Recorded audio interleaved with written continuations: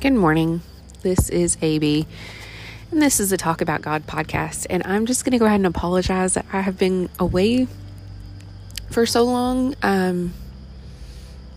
It's been a weird ride. I am kind of struggling through some ideals and beliefs in researching what could possibly be false teachers that are in my life, or at least around it. I came across some really big, fancy Christian words that I didn't understand. And being me, and just naturally one to dig, I got to digging. And in digging, it has called some things in question, because I didn't even know. This is how amazing of a formal, I'm going to say it that way, formal Christian I am. I didn't even know we had words for these type of things that I'm digging on. For instance, and I'm probably going to mispronounce them so hardcore that it will not even be funny. But Pelagianism, Pelagianism. It's the theological doctrine of Pelagius, I don't know, and his followers, in particular the denial of doctrines of original sin and predestination in defense of an innate human goodness and free will.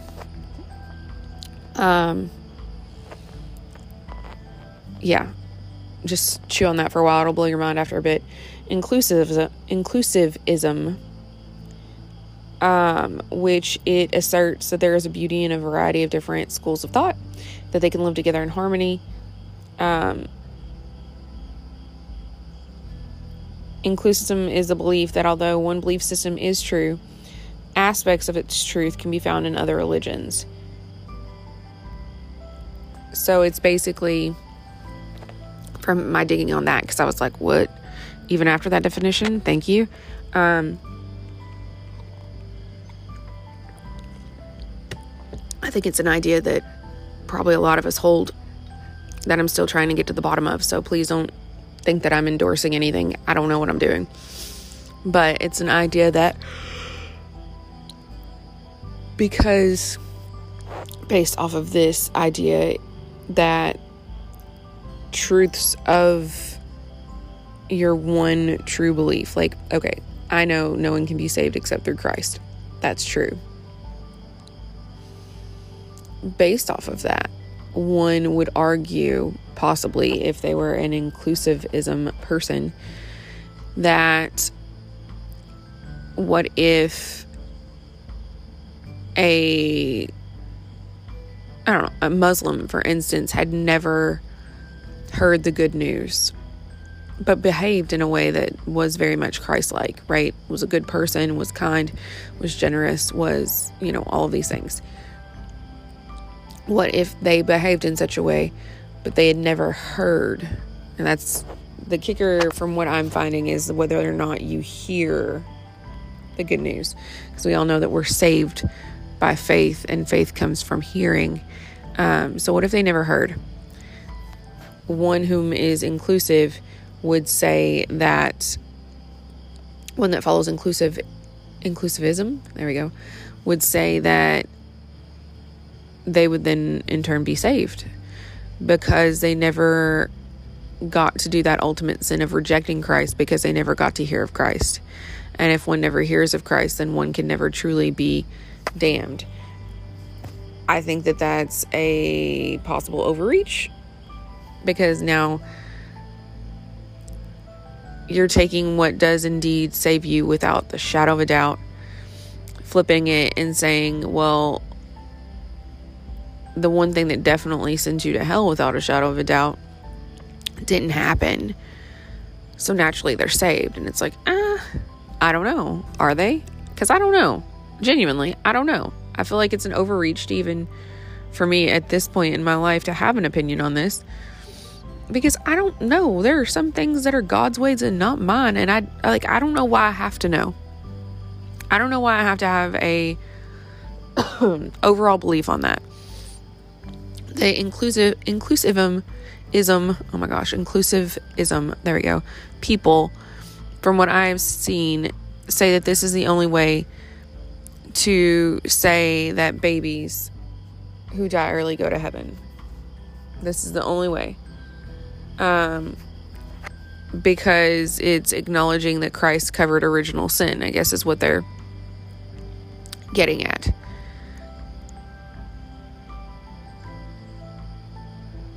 I genuinely do believe babies go to heaven. Let me start there. I think that it's because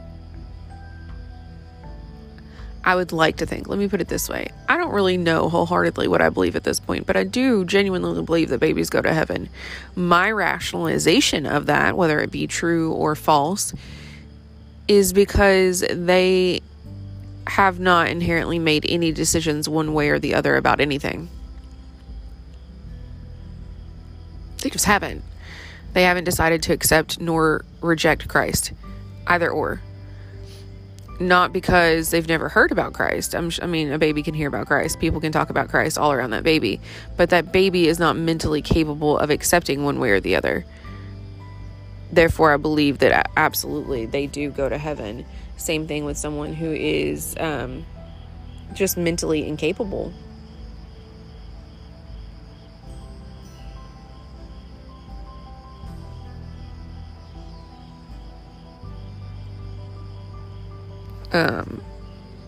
So I don't know. That's my thought on that.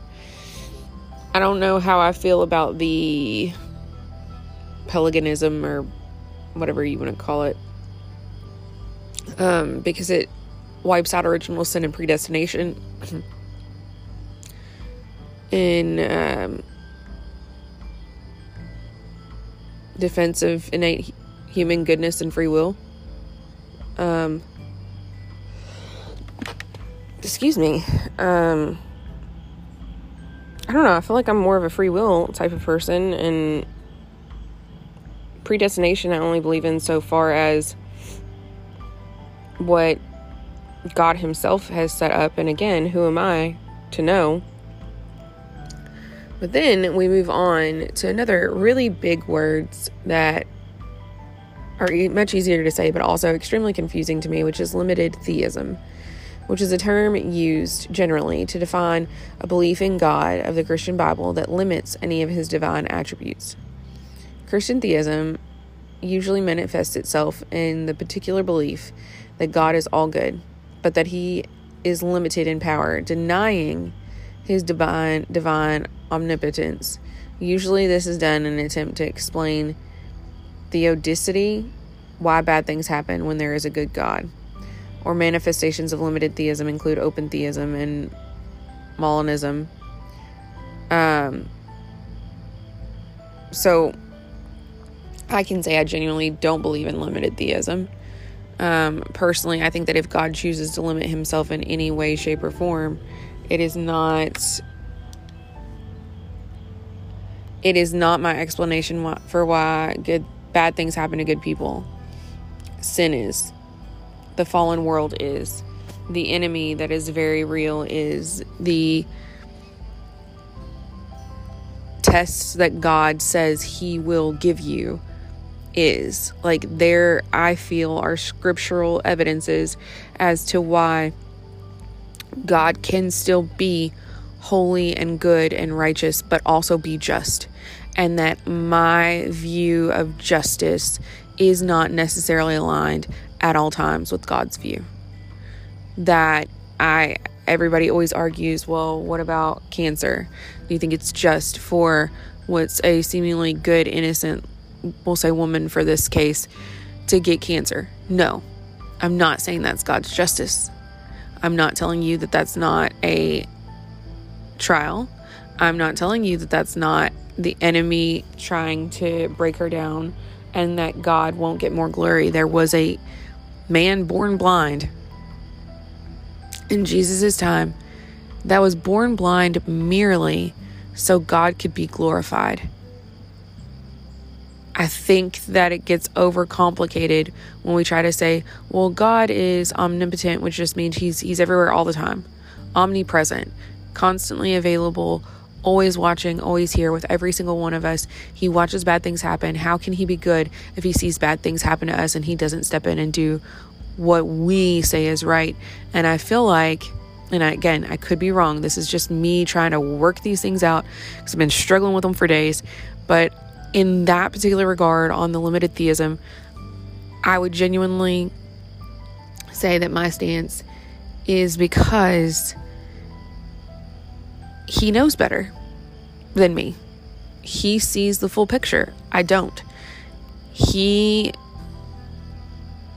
Just putting it in personal perspective, we walked through something that was extremely hard, extremely painful, spent, I don't know, probably months crying over it, very heartbroken, very hurt, very difficult, gut sickening. Was God any less good to me during that time? And my answer is no. Because in that time, it hurt. I felt like I was being gutted. My heart was being ripped out. It was awful. But God saw the other side. And standing here on the other side, I would walk through that hell all over again if it got me here. Knowing without a doubt that this is where I would be, absolutely, I feel like it was God's goodness that got me here. And it was God's goodness that saw me through that, which is why I don't believe in any type of limited theism, or there's also finite theism, which is the same thing as the limited theism. I will just say from this personal experience, be careful who you listen to, myself included. I keep saying, please don't take everything I say for face value and, act like I am the end all be all. I am literally just a girl searching for truth in God's word, trying so very hard to get in through that narrow gate rather than the wide one, and am looking for truth just the same as what I hope you to be. In looking for truth, we can't be complacent. We have to know God's word. We need to know God's word well enough that if someone gets close enough, we'll know. And by that I mean the devil sticks close enough to the word to make you think it's correct. That's exactly what he did with Adam and Eve in the garden, right? He told Eve, did God tell you you couldn't touch that tree? No. That was close, but not quite. He said you can't eat from the fruit. So he stuck just close enough to confuse her and make her question. And then that's where it spiraled from there. I want to be able to spot a teacher or anyone talking to me about God and God's word. I want to be able to know when they're just close enough to not be right. And I want to know when they're spot on and when they're right. And the only way for me or even you to do this is to get in the word ourselves, to study God's word, to dig into God's word, to know God's word. Because one day, I'm not like a fearmonger, please don't take it this way, but there may come a day when we're not allowed to have that Bible in our hands. There are plenty of other churches across the world that not everybody within the church has a Bible. This is a weird American thing that we have. We are extremely blessed. We have been for many, many, many, many, many years. It may not last. And if it doesn't last, will we have enough of his word written on our hearts, like the Bible says to do? That these words, they were stored away, they were written on their hearts. Will we have enough of his word written on our hearts that we would be okay without that book in our hands? I'm not there yet. I want to be there so desperately, but I'm not there yet. I have much more to do before I get there, but I'm actively trying to get there. My question is are you? Are you also actively trying with me to get to the point that somebody could take that Bible from your hands and you would know well enough to know if someone is almost right? Because that's our goal. That's what should be our goal. That's my goal. So anyway, thank you for sticking it out with me, for listening wherever you are. You have no idea how encouraging it is to know that at the very least, my time is not completely wasted. Even if only one person is listening and it doesn't fall on deaf ears, then I hope to encourage you. I hope that God moves through you, and that, as always, you get in the Word. It's so very important. I can't stress it enough. And wrestle. That's what I've been doing for days. I've been wrestling with these really fancy Christian terms that confuse me. And so I wrestle enough to dig and learn and educate myself. Because if this is what's out there in our, quote, Christian circles, how can I expect someone with zero Christian background? Let's be honest, my Christian background comes from really awful churches when I was younger, and what I've learned along the way through Scripture myself, not what I've been formally taught. And so if I, as a more mature Christian, have never in my life heard of these things, how easy would it be to lead someone astray? Someone who has no idea what they think or what they believe or whatever. I'm not gonna lie, after reading everything, I was very much a inclusivism person, especially when I was a young Christian, because I couldn't understand. There is that part of me, or was at that time, that was like, well, how can a good and just God condemn a really good person to hell? My go-to was always a Buddhist. A Buddhist person lived a great life, never killed a fly, literally, because they don't believe in that. How could he condemn them to hell? I will tell you, as a mature Christian, I know that the Word says that there is only one way to the Father, and that is through the Son. No Son, no Father. And that's harsh, right? That sounds so unfair here. But God also knows. It says that He knows. That's where they get the predestination. I'm not saying that everything is predestined in the way that we think about it, but He knows everything. He knew at the beginning of the world who was going to accept Him and who wasn't. He knew. Why? Because He's God. That's my personal stance on it. I could be completely wrong. And I hope that you search for yourself. But there are so many things that there are words to what we believe that, again, I am just now finding out exist. I did not realize that we had to overcomplicate things so much within religion and theology. I get that it's a lot to grasp. I think that at the end of the day, I like running with some things are not just for me to know. Some things I don't need to know. It doesn't make me love Christ any less. It doesn't make Christ love me any less. Some things are inconsequential and just a point to argue on within the church. And at that point, I'm not really interested in it. But anyway, I pray that the Lord blesses you today. As always, get in the Word, get in the Word, get in the Word. And if you feel like researching as well, good luck. It made my head hurt. I'm not going to lie. I'm not even remotely done. I feel like I just scratched the surface, but I